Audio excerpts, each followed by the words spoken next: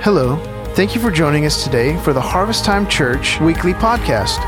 As you listen today, we pray that you are richly blessed and that the message would guide you deeper into your walk with Jesus and help you to advance His kingdom here on earth. Have a blessed day. And times throughout the course of these years, and how many of you here were for the chairless Sunday? I don't know if you saw when the pews were gone and the chairs were here, what happened? They delayed delivery. Said, oh, well, the storm. I said, lady, I just pulled every pew I got out of here and I need those chairs. I said, well, sir, they're not going to make it by Sunday. So we grabbed every folding chair and we said, I wish I would have taken it on a Sunday because we had lawn chairs, we had Texans chairs, we had Cowboys chairs. It was pack your own chair Sunday. But what I've learned in life, way before I started pastoring, was the rule about flexibility and trusting God for timing and provision in everything that we do. And all I can say is God has been faithful to this house. It's not that Pastor Noe knows everything he's doing and his strategy works. God's plan works for His church. And we count it a privilege to co-labor with what He's doing in the life of Harvest Time Church. And I really believe with confidence that I can say the best of Harvest Time Church is still yet to come. The plan of in God's heart for Harvest Time Church, it's still unfolding. It's still being unraveled. And I thank you so much for being here with us today to celebrate where we've been, where we are, and where we're going. So 35 years. I was 2 years old when this church was built. So, how old is he? You can figure it out. Easy math, right? I was 2 years old, but God had a plan that 35 years later I'd be right here. And we don't always know the plan and provision of God. I tell you what, this was not in my cards, guys. I did not say, hey, 35 years from now I'm going to be pastoring at Harvest Time Church. That was nowhere on my radar, but it was definitely on God's radar. So we have to realize whatever season we're in, whatever season we've been through, God has an orchestrated plan to put you right where you need to be when you need to be there. Some of you are so frustrated because the door hasn't opened, but the prime real estate of the position has not yet came to fruition. So sometimes patience and discipline and being content with where you're at will pay dividends. Right? Nobody likes to eat a raw cake out of the oven, right? I'd rather that thing be cooked. So sometimes, wait on the Lord. Be patient with what He's doing. Know that His timing is perfect.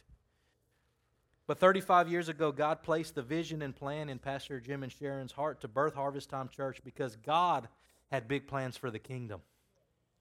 So we know that the birth of anything is difficult. It's laborsome, as every mother in the room can attest. Amen? So the birthing of a church, it requires labor, it requires sacrifice. And, I've talked with Pastor Jim just about some of the stories, like, hey, what was the first service like? And he said rafters were just up, no walls. They were on the slab, just working through the evolutions of what the church was to become. But everything that is birthed by the plan of God is going to be blessed, and it's going to fulfill a purpose of what God has called it to, whether it be a church, a child, or a dream. So I don't know which one you're believing. You may say, I don't have no desires to plant a church. I'll tell you what, if you're going to plant a church or build a church from scratch, you better hear from God. Amen? You can't do it without the plan of God. But maybe this morning you say, I'm believing, for a child. I'm believing for a dream to come to pass, something that God has put in your heart. Give it time. Because we know that dreams and passions and desires that God puts in our heart that are God-birthed, it just takes some time for those things to be birthed forth. But trust God for those things.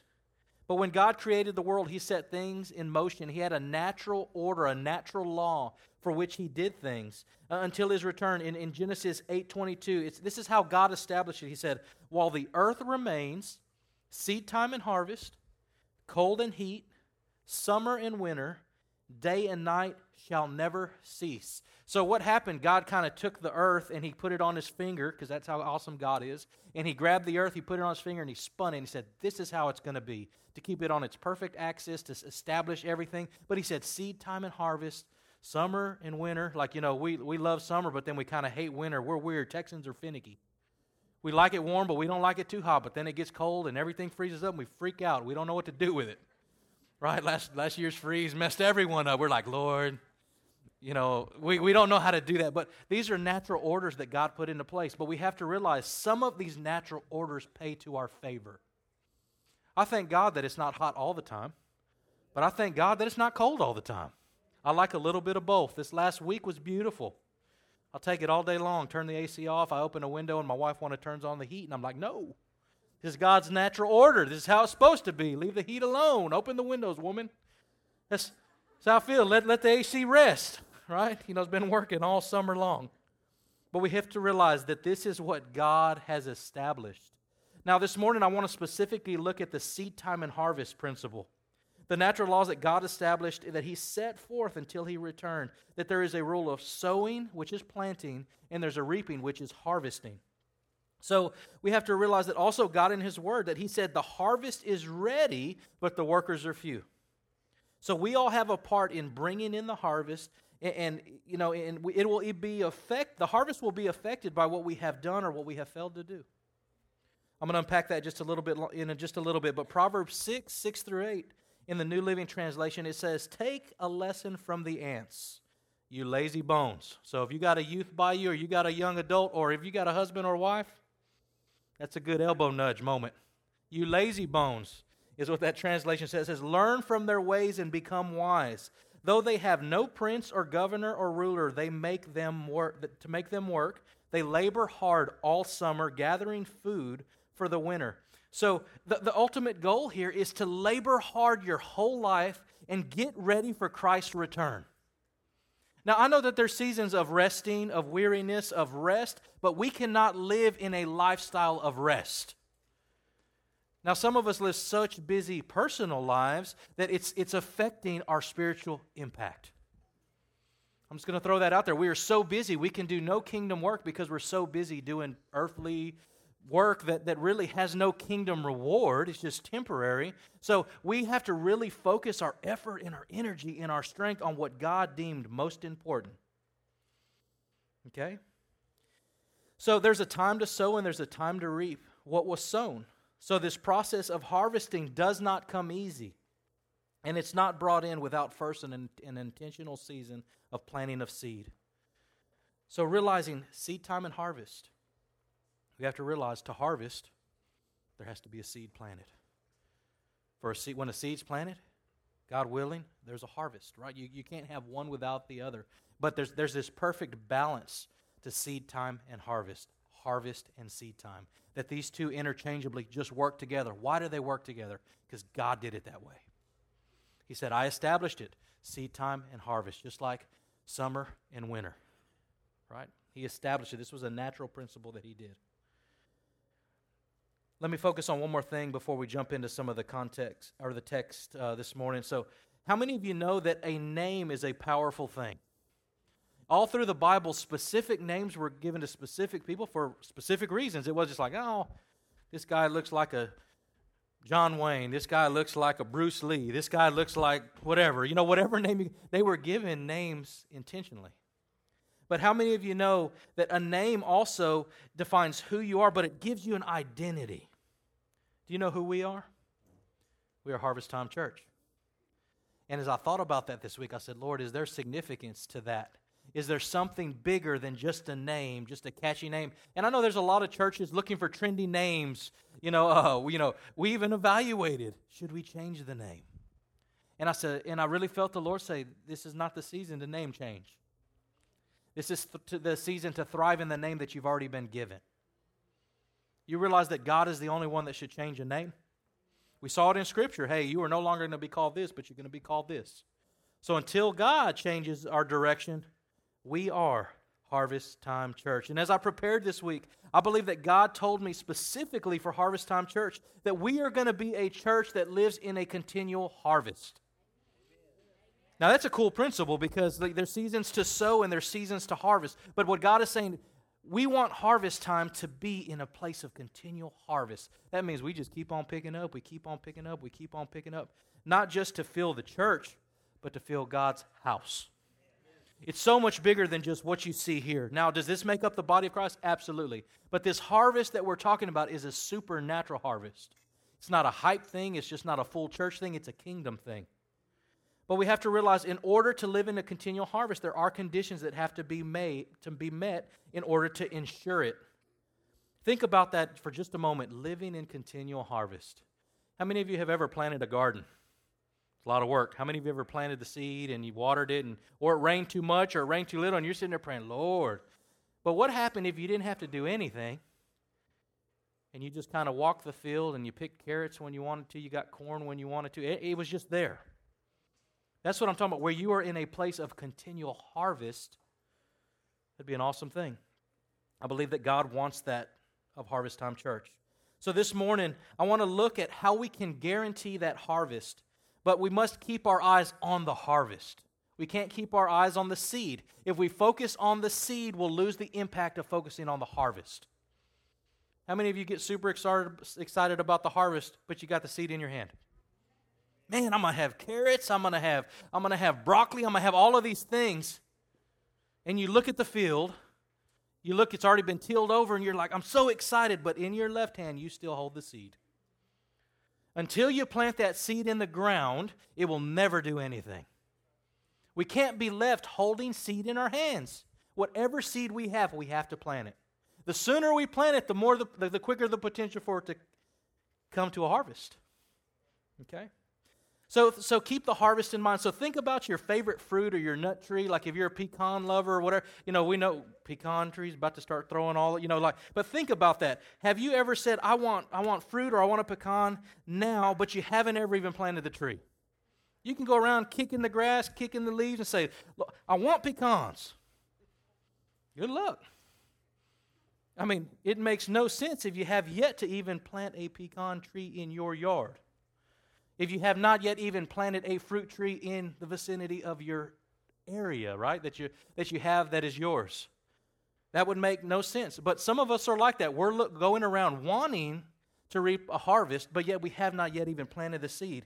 Or how many of you have planted a seed and you're frustrated how long it's taken? Sometimes you're like, I didn't realize it'd take that long to plant that. And then, I'm not even going to see it. My kid's going to get to enjoy it. We don't always realize the time frame. So there is a long time sometimes that it takes for a tree to produce results.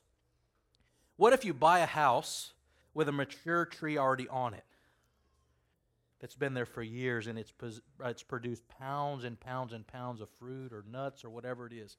Do you realize that you now begin to reap the benefits of a tree that was planted way before you got there? That you begin to reap the benefits of somebody else sowing a seed that somebody else labored for. We planted a tree in our front yard and we laughed and said, one day the kids will climb in it or their kids' kids. It hadn't grown that fast. We take pictures of it every year, but it's just it's slow growing, right? It started about that big at the base. Now it's probably about that big. So if you look at it, there's progress, but it really is taking a long time for that to happen. But reaping a harvest, it's always beneficial. But I would rather buy a home with a mature tree already on it rather than have to start from scratch. Amen? But how many of you know somebody had to start from scratch? Let's look at some of these statistics. So pecan trees can take 4 to 10 years to produce. Orange trees take about 3 to 5 years to produce. Then it takes 7 to 8 months for it to ripen. So can you imagine the first time you see the fruit, you're like, yes. Psych, 7 or 8 more months. Calm down. It's not coming yet, right? You keep waiting, but there's promise of it. How many of you have ever planted a tree or a seed expecting to get nothing from the tree? You did that? You planted expecting to get nothing. You never did that, right? We always plant why? Expecting to get something. May it be a pumpkin seed. May it be a fruit tree. May it be whatever it is. We always plant a seed intentionally. We don't just say, well, I'm going to plant this, I'm going to water it, I'm going to nurture it, I'm going to prepare everything, and then I don't care if I get anything from it. No, after that point, it's a little personal. If you don't know what I'm talking, you never planted nothing or tried to get something to grow, right? You're wanting to get a harvest, a return from it. So the reality is anytime something is planted or sown, there's always an expectant an expectation of reaping or getting something from it. So we sow, and we know that we are guaranteed a harvest because the principle of sowing and reaping. It's because God set it up that way. So this morning, I want to look at 3 ways that we can keep our eye on the harvest. Don't look at the seed. If you've got that seed clenched, you say, I'm not going to let go of this. This is what God gave me. And we miss the principle of if we allow that seed to be sown, we will reap a harvest multiplied. But you can hold on to that seed, but it's better for you to open your hand and say, Lord, this little bit you've given me, I'm going to plant it. I'm going to trust you to multiply it, and then see what it does in God's hand, not your hand. So the first thing we're going to look at, that you have to sow seed. So that is sharing the word, that's pouring out, that's the water that brings the seed to life. So the second thing, we got to gather in the harvest, and third, we got to plant and trust God for future seed. So let's look at number 1, sowing seed. If we are going to get a harvest, you have to sow seed. No sow seed, get no harvest. You got it? It's just not going to work. We're not just going to get a harvest and say, oh, it's just going to, isn't it funny how weeds work? You ever thought about that? Man, I didn't plant no weed seed. But yet weeds come up naturally. It's just something, that happens. But to get good seed, you got to plant good seed. Okay? So in 2 Corinthians 9:6, it says, remember this, whoever sows sparingly will also reap sparingly, and whoever sows generously will also reap generously. So in this passage, it is equal to what you sow. It is equal, it's based on you will reap what you have sown. You want to reap more? You better sow more. Right? It's equal to it. Now how many of you, if you gave me $100 and I gave you 1,000 back, you say, Pastor Noe, I'll do that all day long. Or I'll give you $1 and you get $1 million. Sign me up. Where's the line? Right? That's the principle. If I take this and I sow it, it multiplies. That's the principle. But we realize that those that say, you know what, I'm just going to give a little bit, what it means, you got the potential to get just a little bit more. But if you sow a lot, you have the potential to reap a lot more. Hey, okay, let me stop just for a minute. I am not talking about finances this morning. Y'all looking at me like this pastor's about to tell me to give. I am talking about kingdom seed. I'm talking about heaven and hell, life or death. I'm not talking about get your wallet out and sow $100 to our ministry. I'm talking about sharing the gospel of the word, which is the seed of God, into the hearts of a stone-hard heart, and allow the truth of God's word to penetrate that and change it forever. You good now? Everybody's good? Say, man, I didn't bring my bill. Y'all look at me like this is not an exciting thing. So I'm making sure we're not talking about finances. We'll talk about finances later on next month. But we have to realize that the word is the seed. It's the water that causes it to come to life. The soil is people's heart. That's what we're talking about. We got to get that seed in the heart, in the soil, so that it'll birth forth to life. We can't hold it. All right? So that's exactly what sowing is focused. That's what we focus on here at Harvest Time. So you say, Pastor Noe, what do I do? What do I focus on? Focus on giving people Jesus. Like, we talking about give people Jesus. Well, you received Jesus, hopefully. And if you received it, you can give it. Right? So what do? We help people know God. We help people know Jesus. We help people know the love of God. How do we do that? We tell them what Jesus did for them. That's the seed that we sow. We also give them the hope of God, that we can help people and let them know, you know what, things can get better. They don't have to be bad. They don't have to be, you're unsure of what the future holds. There can be a hope and a future for you. This is the seed that we sow. This is what we pour into people. Also, we give them the gift of God, and they're like, well, how much does it cost? Man, the best part, guess what? It was free. Now, it cost Jesus a whole lot. It was a big sacrifice for God, but guess what? He knew you'd be worth it. This is the seed that we sow into the heart of a sinner. This is the seed that we sow in hopes that it would multiply. This is the word that is spoken so that it will cause deaf ears to hear. It's all interchangeable. The word, the seed that I'm talking about, is the truth of God's word. Now, I don't know how many of you say, Pastor, I thought that's a pastor's job. That is every single believer's job. I cannot reach the people that you can reach. But God has put specific seed in your pocket to scatter. You know we all have seed. Thought I was talking about money because you say, we all ain't got money, Pastor Noe. I'm talking about the seed of eternal life. And I got plenty of that seed because you know what? God's storehouse is full. So I take from the Father and He gives to me and I scatter it. So what happens when I throw my last seed? I ask God for more. I keep scattering that seed in hopes to reach a harvest. But how much? We don't have to just hope. We know that if we scatter the seed of God's Word, it will produce results. Amen? If I got a Christian in here, you can attest to that. Amen? The Word of God always works. The more you sow, the more potential. The less you sow, the less the potential. How many of you know to catch a fish, you actually have to go fishing? Man, I sure would like to catch a fish. Well, good luck doing that from your couch. It's just never going to happen. Same thing with reaching souls, sharing the gospel. You actually got to do the work. You got to open your mouth. You got to say something. To save souls, you actually have to share the gospel and the goodness story of Jesus. Now, if you can't communicate that, has your life really been changed? Do you really know the truth of what God has done for you? It's not rocket science. Salvation is super easy. I'm talking about death, burial, resurrection. He loves you. He'll forget. He'll clean up all your mess. He loves you just like you are. That's the kind of God we serve. That's Jesus. Hey, you want to know Him? You're like, well, that sounds not very educated. You don't got to be educated. Simple. God made it that way. But if you have the greatest gift and you got seed in your pocket, scatter the seed. All right? We got to know even that Romans 2:4, it says the kindness of God is what leads people to a place of repentance. People do not know God for who He really is. Anytime something bad happens, they blame God. Now, sometimes when good things happen, guess what? Oh, God's so good. Well, we got bipolar understanding of who God is because either He's good or He's bad. Either He's God or He's not. Either He falls off His throne or He's very secured in His position. Right? We have to know who God is, even when we don't understand everything. But we have to realize that God is good. But His kindness is what draws us to that place of repentance. So you keep sowing the Word, and you ask God to prepare the soil.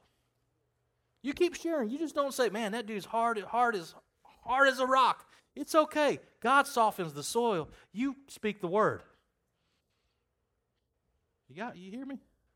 You keep doing it. It don't matter. Well, Pastor, it's hitting the wall and coming right back. The Word of God, it says it penetrates deep into an individual. It causes a callous heart to be severed and separated where it can penetrate. Guess what? You was one too. Your heart was hard and callous. It says He takes your heart of stone and He gives you a heart of flesh. The soil is up to God. But I thank God somebody was preaching the gospel to me. Went to youth camp one time and they said, you can't make it to heaven on your mom and dad's, bill. I said, man, that was my plan.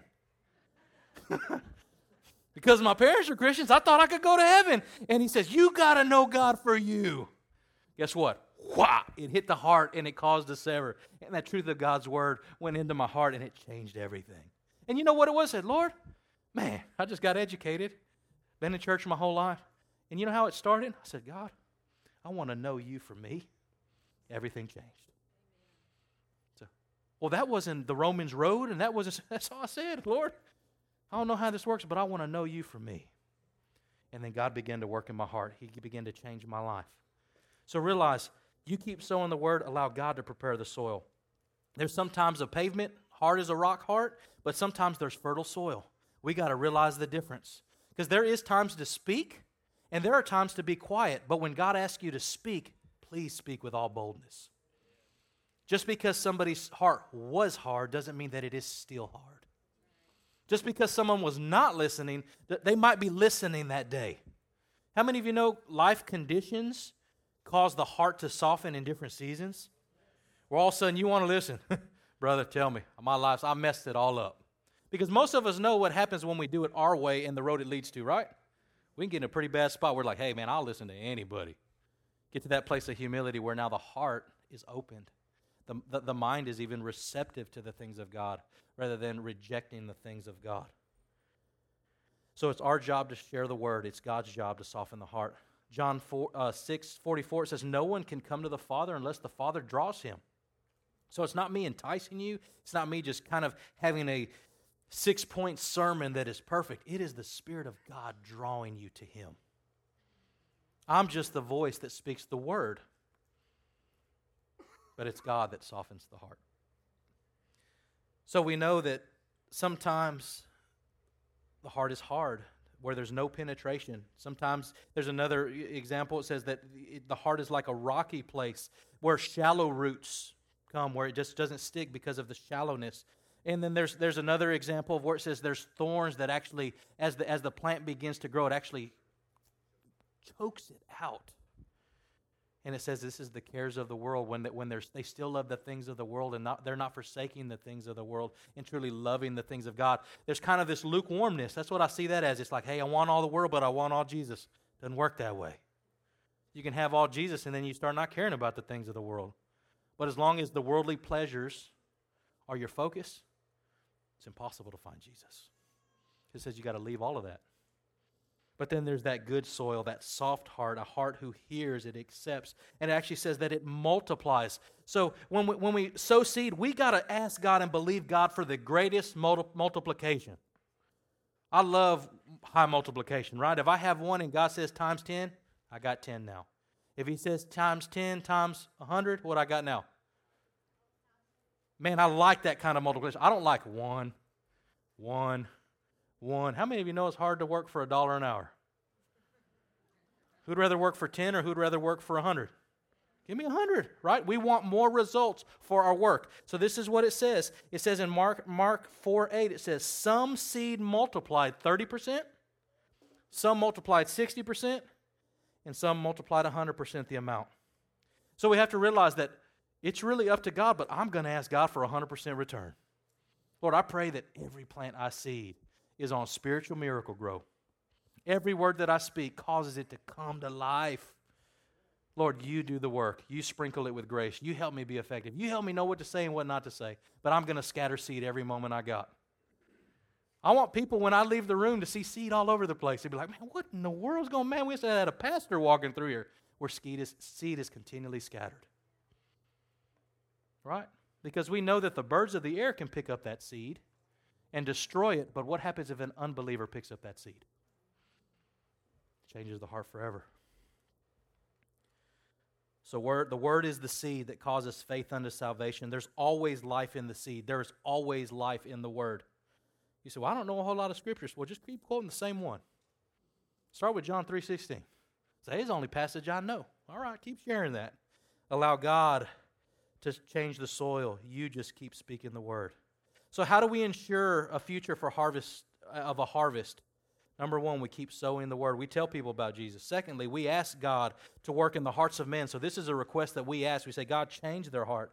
And we believe God's word, and we're obedient in faith, trusting that we will have a harvest. So number one, we sow seed. Number two, we got to realize in keeping our eyes on the harvest that right now the harvest is ready. I'm talking right now, while we're sitting in church, we could go and impact Bay City and get outside the four walls of the church and people would be saved. You're like, so should we do that? Man, I don't know. I've been praying about that, saying, Lord, I see the value of being inside the four walls, but if we got to get outside of the four walls at some point, because God says right now the harvest is ready. Matthew 9:37-38. He said, then he says to his disciples, the harvest is plentiful, but the workers are few.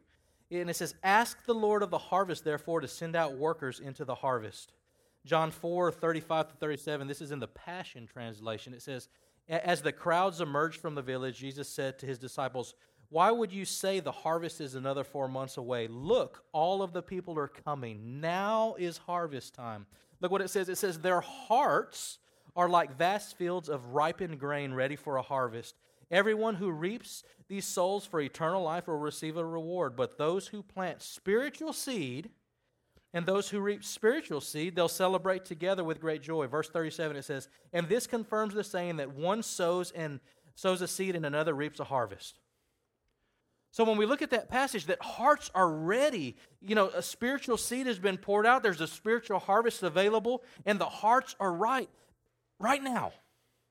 I really like how it said it. It says, the people are coming. Now is harvest time. I almost see where people are saying, what do I got to do to be saved?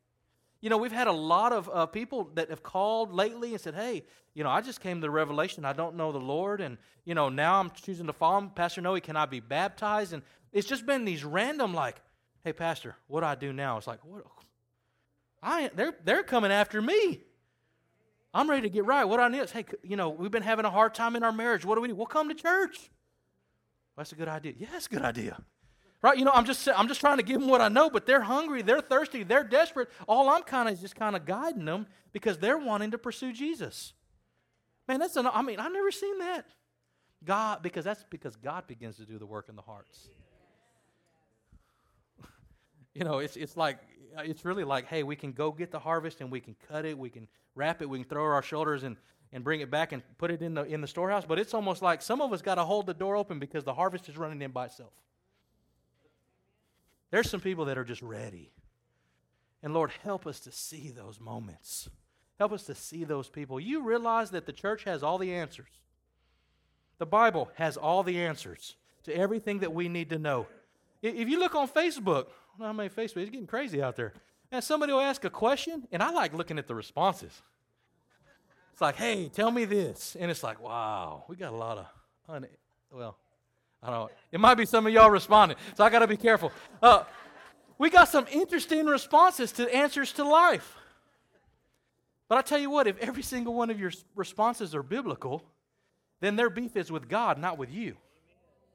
It's not a party. It's not political. It has nothing to do with my agenda, your agenda, or offending anyone. It was the standard that God established. It's not, it's like, Pastor, you preached a hard word. No, it's just God's word. I'm sorry. It says it's like a two-edged sword that will penetrate a hard heart because that was his plan. He knew that we had calloused hearts. But He has already begun to do the work, and He has already penetrated hearts, and it's already beginning to bear fruit where the hearts are actually ready for the harvest now. Because of the Word, not because of Facebook posts, not because of persuasive person saying, oh, well, I think da-da-da-da. Idiots. It's scriptural. It's the Bible that changes those hearts, okay? But we have to gather in the harvest. So that's our main thing. Gather in the harvest now with all urgency. You realize a fruit can't pick itself off the vine, and it's the harvester's job? I started thinking, going down that thought process this week. I said, Lord, they can't shake themselves loose sometimes. And then it hits the ground, but it doesn't even get into the storehouse where God wanted it. Right? I started going through all of these things. So in this passage, we have to realize that it's not a lack of good fruit, it's a lack of workers. It's a lack of willing people that say, Lord, I will co-labor with you. I will preach the word. I will share the truth of God's word to the world. I'll share the same scripture that Pastor Noe told me to memorize 100 times so that I might be a part in bringing in the harvest. Workers are lacking, not ripe fruit. It says, ask God to send out workers. We pray and ask God for this. Then I started thinking a little bit further. What about unharvested crop that doesn't make it to the barn? Man, then it started concerning me. I said, if it's ready to harvest, but the harvesters don't get it, and it is not in the storehouse when Jesus comes back, what happens to that fruit? I'm going to ask Jesus when I get there. So I don't have the answer. But I started thinking about that. I said, Lord, what if that fruit is there? And then I started thinking about anything that's not in the Father's storehouse. It doesn't matter. Somebody's got to go get the harvest. Somebody's got to go get the fruit. Guess what? That is you and that is me. That's who He has called to be harvesters. Once you have been harvested, you become the harvester. And God's multiplication model begins to work. Where I get one, and you get one, and I got 3. Hey, I got a basket. Cool, let's throw 10 in there. Let's get it back to my Father's storehouse. And then I started thinking, fruit has an unripe season, it has a ripe season, and then it has a rot season. I said, okay, Lord, what does that mean? I think many people who God desired us to reach, we let rot on the vine. And now they hate the church. They were there. Their hearts were pliable to the truth, and we did nothing. Or we didn't care. We walked by and said, nah, get yourself off the vine. Because we were so worried about getting to church. We were so worried about, hey, at least I got picked off the vine, but we didn't realize that somebody else picked us. Somebody else reached out to us. And they rot on the vine. I've talked to some people, man, they don't say they hate the church, but they've been wounded so bad by the church, they don't have anything to do with the church. And I'm kind of like, man, I feel like that's personal. I'm a pastor, and I said, I'm sorry, and Well, it's not everybody, I know it's people. I was like, yeah, but you're still calling it the church. But I thought about that. I said, God, could that be the ones? Just food for thought. Hey, this ain't doctrine. This ain't something that's biblical. I just started thinking about that. What about the fruit left on the vine? What if it starts rotting? What if we didn't pick it in time? That's on us, right? We got to do that, especially when it's ripe and it's ready. We got to do our part. We got to bring in the fruit. All right, so number one, we sow seed. Secondly, we gather in the harvest. The harvest is ready now. Number three, we got to understand the principle of inherited harvest.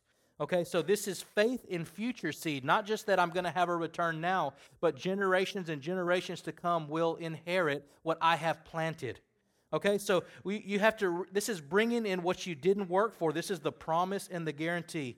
If we look at John 3:38, it says, I have sent you out to the harvest field that you haven't planted, where many others have labored long and hard before you, and now you are privileged to profit from their labor and reap this harvest. This is in the Passage translation. Now, let me tell you what. This, my friends, is the inheritance, is the heritage of Harvest Time Church. We are reaping, and we are in a field of something we didn't even plant. And there is ripe fields all around us. But somebody scattered seed. Somebody sacrificed time and sweat and work so that we could have what we have today. That's the legacy. That's where we're at. We have to realize that. This is the most exciting and the easiest way to be a part of the harvest. Do you realize that? Pastor Jim walking up, looking and saying, man, that's a nice rice field. I wonder what it could be. That's how it started. It was donated. It was given. Man, prime real estate right here on the crossroads is perfect. Thank God it's not right in the middle of the pasture over here and we got to get a little dirt road to get to it. It's right here on the road. But somebody had to start with nothing so that we could have an abundance.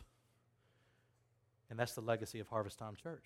Receiving a harvest that we did nothing for except just be a part of it.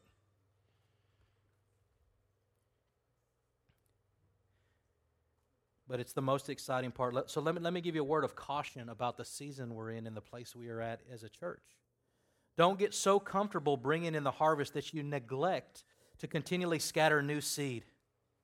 As you harvest, keep scattering. That's the only way we ensure a continual harvest. So this is what it looks like. We harvest it, we cut it, we throw it over our shoulders, we grab the seed, we throw it behind us, and we take a step. So as we harvest, we are also planting seed. It's twofold. If we just harvest, we're going to have a lot of wait time. Where's that harvest at? I don't know. We picked it all up. Well, where's the seed? It's still in my pocket. Idiot. Let's scatter seed as we go. That's what I was saying. I said, Lord, how do we continually do this? It's one thing to have a harvest, but how do we continually ensure that harvest? We get the seed out of our pocket. We scatter that seed. Well, how much? Whatever you got. Whatever you got faith to believe for. Whatever God has given you, let it scatter. New seed is the only way that produces a long legacy of seed for your children's children.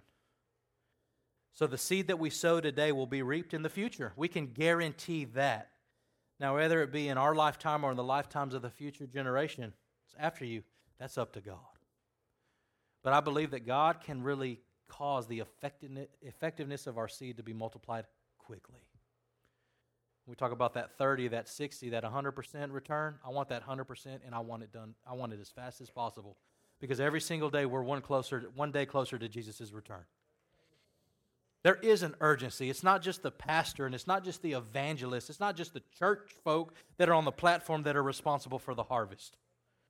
You know why the harvesters are few? Because we're the only ones doing it. Y'all would have got up and left, but you really want turkey, don't you? Just playing. Come on.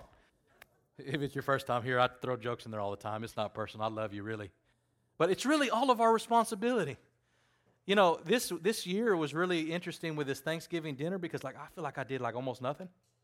I'm like, we're having it, right? Yeah, we're having it, but everybody, a whole bunch of other people are doing the work, and it's like, nobody's going to drop the ball, right? As the pastor, that's the concern I have. We got everything we need. We got enough turkeys. We got enough seating. We got the parking lot. We got it all. Because if you know me, I am a planner to the detail. And it's kind of like, hey, they're the workers in the field. I can sit there and say, no, let me do it. But then guess what? It's back to me working in the field. But if we're to get the results that God wants, guess what? I am going to empower every single one of you to be co-laborers in the field of the kingdom. I commission you today that God needs you. He wants you. The church cannot succeed without us. All right, let me get back to these notes and wrap this up so we can go have some Thanksgiving. You know, this is called the Thanksgiving stretch. Getting you ready. Thanksgiving stretch. So we are guaranteed that we'll reap a harvest in the future. God's promises of seed time and harvest. Realize this principle only works if the seed is in the ground, if the seed is sown. What if you could ensure, if you ask any farmer or whatever, let's say the seed that you plant requires a rain. What if you could guarantee the rain was going to come?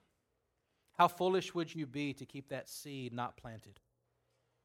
Very foolish, right? Now I'm talking about the perfect rain. I'm not talking an abundance flood. I'm talking about the perfect rain to make that crop have 100-fold harvest. We, with all urgency, would be planting that seed as fast as we can. Well, guess what? Just like the rain is coming, Jesus is coming back. And we got to get that seed into the heart of men that they might be saved. Get them into the storehouse. Because when he comes up, guess what? The alarm goes off. The time is up. What has been harvested will go into eternal life. It says that won't be swept away. There is a heaven. There is a hell. This scares me. As a pastor, it's like, Lord, do we need to do more? Do we need to preach to different people? I know most of these people, by the grace of God, have a relationship with you. What about those that don't? That's why as we go from this place, you are the mouthpiece. You are the seed scatterer. I hope to God I fill your pockets up with seeds of faith this morning. And that you go and say, I don't know what to do with this seed, but Pastor, no, he says scatter it. And you just begin to throw it everywhere. And it begins to impact the world. And we begin to see all of the churches full in Bay City. This ain't just a harvest time thing, guys. This is a kingdom thing. You realize if all the lost begin to get saved, we don't have enough churches in Bay City to facilitate all the people? Everybody's trying to get their church full with the people already saved. And we're missing the point. Because that wasn't the goal. That wasn't even the mission. It didn't say keep preaching to the saved that they might become more saved. He says go preach to the lost that they might know. Go to all the ends of the earth. Heal the sick. Tell the testimony. Tell them who I am. Give them my seed. And let it produce fruit. When we plant seed, it causes our focus to move from trusting in ourselves and to trust into God. Because you don't have control of the seed anymore. You actually plant that seed. And when we plant it, we have to trust God that you're going to work it out. You're going to cause it to grow. You're going to cause it to do everything that you said it would do. Ecclesiastes 11:6, it says, sow your seed in the morning, and at evening let your hands not be idle, for you do not know which ones will succeed, whether this or that, or whether both will do equally well. It does not matter if the seed works or does not work. Our responsibility is to scatter it. Well, they don't listen to me, Pastor Noe. That's not what the instruction was. The instruction was to share the truth of God's word. If they reject it, that's fine. They're rejecting Christ. Don't take it personal. Don't get mad. Don't shrink back. Keep sharing God's word. You got to know this morning that God will always use, and probably has used even in the past, what you actually have in your hands. You're so desperate to get more, but you haven't even sown what God has already given you. It's like, Lord, give me more, but you got the one little seed in your hand, and it's just going to fall to the ground. But if you sow that seed, then it gives you a chance to open your hands back up where God can pour out more. But let me tell you what, if God can get it through you, He'll get it to you. He'll do that. God will give you whatever resource you need to impact His kingdom.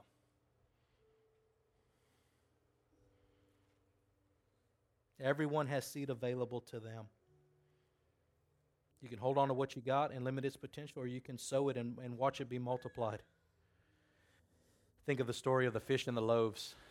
Shared it with the worship team this morning. I said, they took what they had, and they said, this is all we got. and God multiplied. But if you look at that story, you realize that when it's talking about the 2 fish and the 5 loaves, I think it was, because there was 2 times, there's 2 different scriptures in Matthew, but it says one of the times, it said this boy has 2 fish and a few loaves. They took a boy's fish and loaves from him. It's like, Samuel, give me your fish and your loaves. We ain't even got it. He's got it. I need your loaves. And he's like, Dad. And God multiplied that. I didn't even have it, but the kid had it. But how many of you know that the kid was willing to give up 2 fish and a few loaves? How many people benefited from that? 4,000 or 5,000, depending which story you're looking at. From something super insignificant. You cannot underestimate the power of the seed that's available to you. But if you sow it, allow God to multiply it. I'm going to close with this quick little story. I don't know if you've ever seen this movie. It's an older movie, but it's called Faith Like Potatoes. You ever seen it? Haven't seen it? I don't even know where you can get it. It was back in, I think, 96? 2006? It's way back, 2006, seems right. But it's a story about this farmer, and he goes to this Central Africa, and he has hardship after hardship after hardship. And the name of the movie is Faith Like Potatoes. But there's this moment in the movie where God speaks to him, and He says, "Hey, you should plant potatoes." It's like this random, like, what do we do? And the land looked bad, and all these things. It didn't look promising. And he actually talked to a scientist, like a land expert. He says, "Listen," he says, "this time of year it will not grow. It's too dry. It won't work." He says, "Well, I hear what you're saying." Then another one said, there's a close line between, faith and foolishness.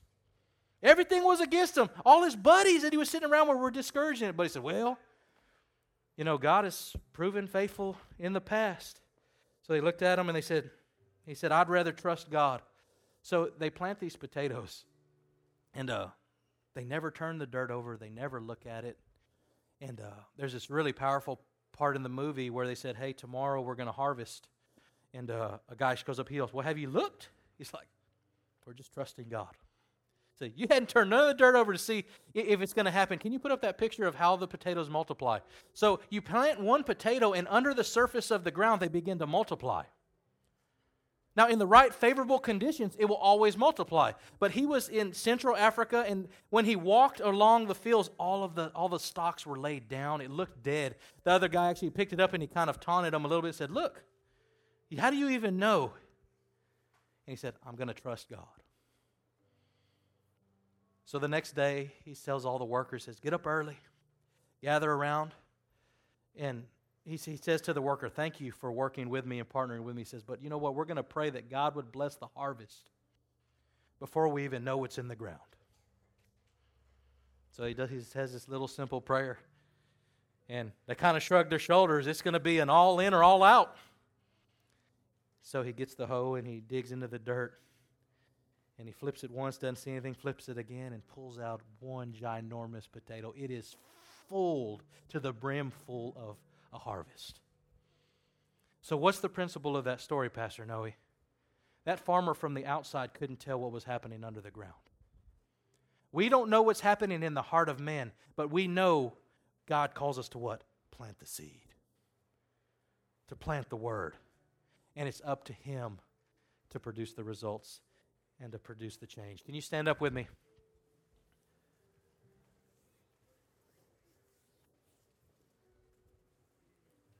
I always like to leave you with a challenge point before you get out of here. So in keeping your eyes on the harvest, you might say, "So now what, Pastor Noe? What do I do?"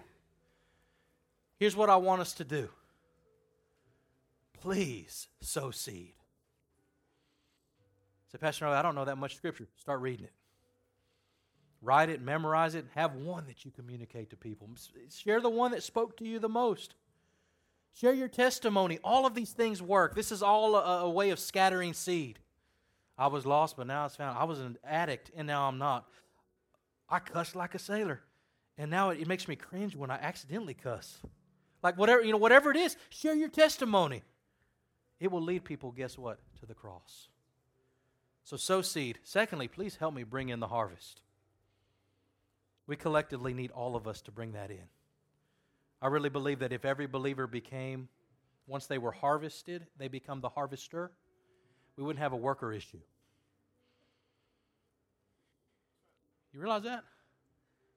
Because we're all harvesters.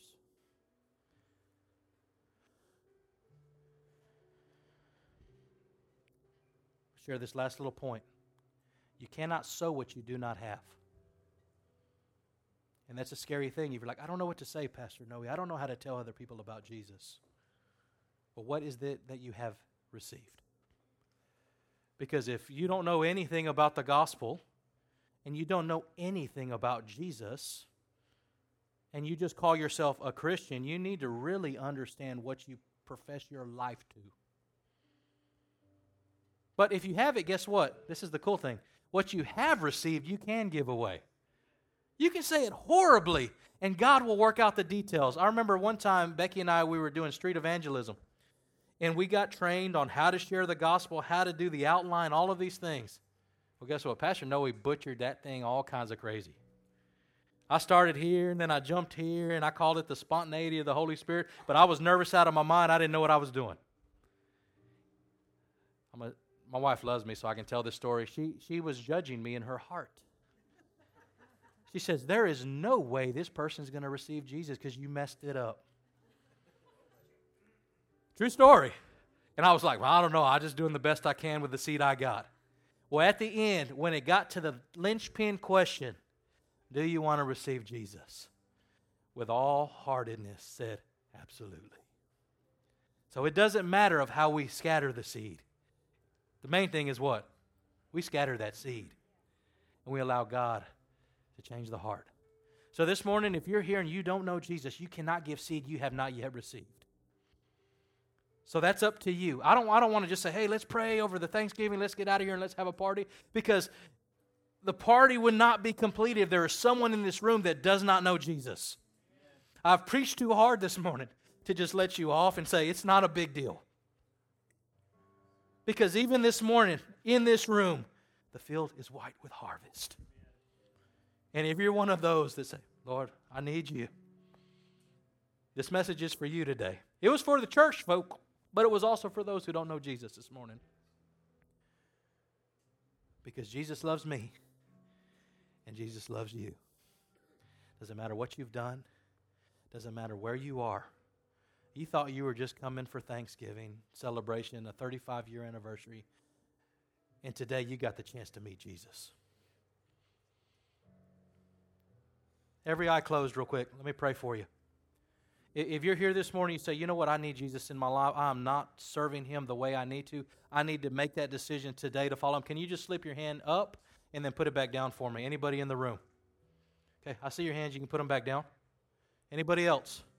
Said, I got to make a choice. Man, you got me all kinds of afraid of this heaven-hell thing. I don't know what to do, but I think the answer is Jesus. If that's you this morning, lift your hand up. One more.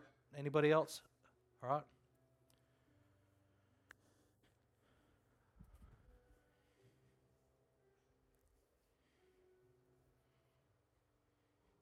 God wants to give you seed this morning that will penetrate deep into your heart.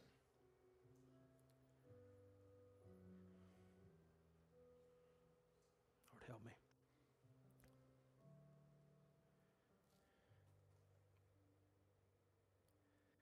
You know, following Jesus, it's a bold thing. It's not a passive thing.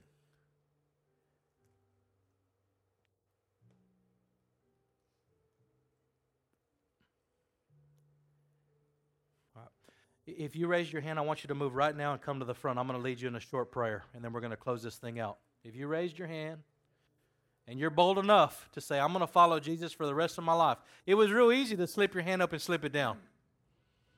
But now the rubber meets the road. If you say, Pastor Noah, I'm serious about that. I raised my hand, but I want to follow Him with all my heart. Come on, move quickly. Come on.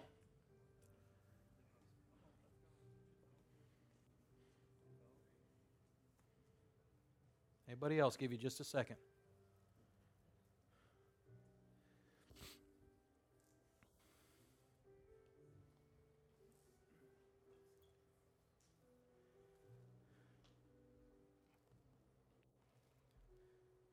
I want each of you that came forward to look at me just for a moment. One of the biggest decisions you will ever make is to follow Jesus with all abandonment. Whatever the cost, whatever the course, whatever it looks like. You know, Jesus passed by and he says, hey, come follow me. But it was up to each of those to continually follow. And to continually follow. To be a disciple means to follow him. Not just to know Jesus, but to call him King and Lord of your life. So let's all pray collectively, but mainly you guys up front, just repeat after me. Say, Lord Jesus, I choose you. I may not look like much, but I know I look like a lot to you. I ask for forgiveness. I believe you died and that you raised from the dead and that you've forgiven me. You've covered everything, anything I will ever do. But today, I choose you to follow you, to place you as King of my life. In Jesus' name I pray. Amen. It says that the fields are white with harvest. Even within the four walls of the church. So I thought everybody was saved, Pastor Noe. That's not always the case. But let's go from this place and bring in the harvest together. Can you commit to do that? Say, so God help me, I'll try. Let me bless you, and we'll get out of here. We'll pray for the food. If we got the prayer teams, if you can just team up with any of these and see if there's anything specific that you can pray for them about, and just we'll have some ministry time immediately following the dismissal, and I'll get Becky to kind of work through all the logistics of how we're going to dismiss. But let me pray over you. Father, I thank you for your goodness. Lord, I thank you, God, that you are working in our hearts, that you are changing our lives. Father, I pray that you would help us be more and more like you. Father, as we go from this place, Lord, I pray that we would be people that would scatter seed, that we would share your word. Father, we'll scatter the seed. You deal with the soil. You deal with the heart. And Father, I pray that in Bay City, Matagorda County, all of the areas that you've given us authority over and influence in, Father, I pray that we would do our part and bring in the harvest, that your barns would be full of people.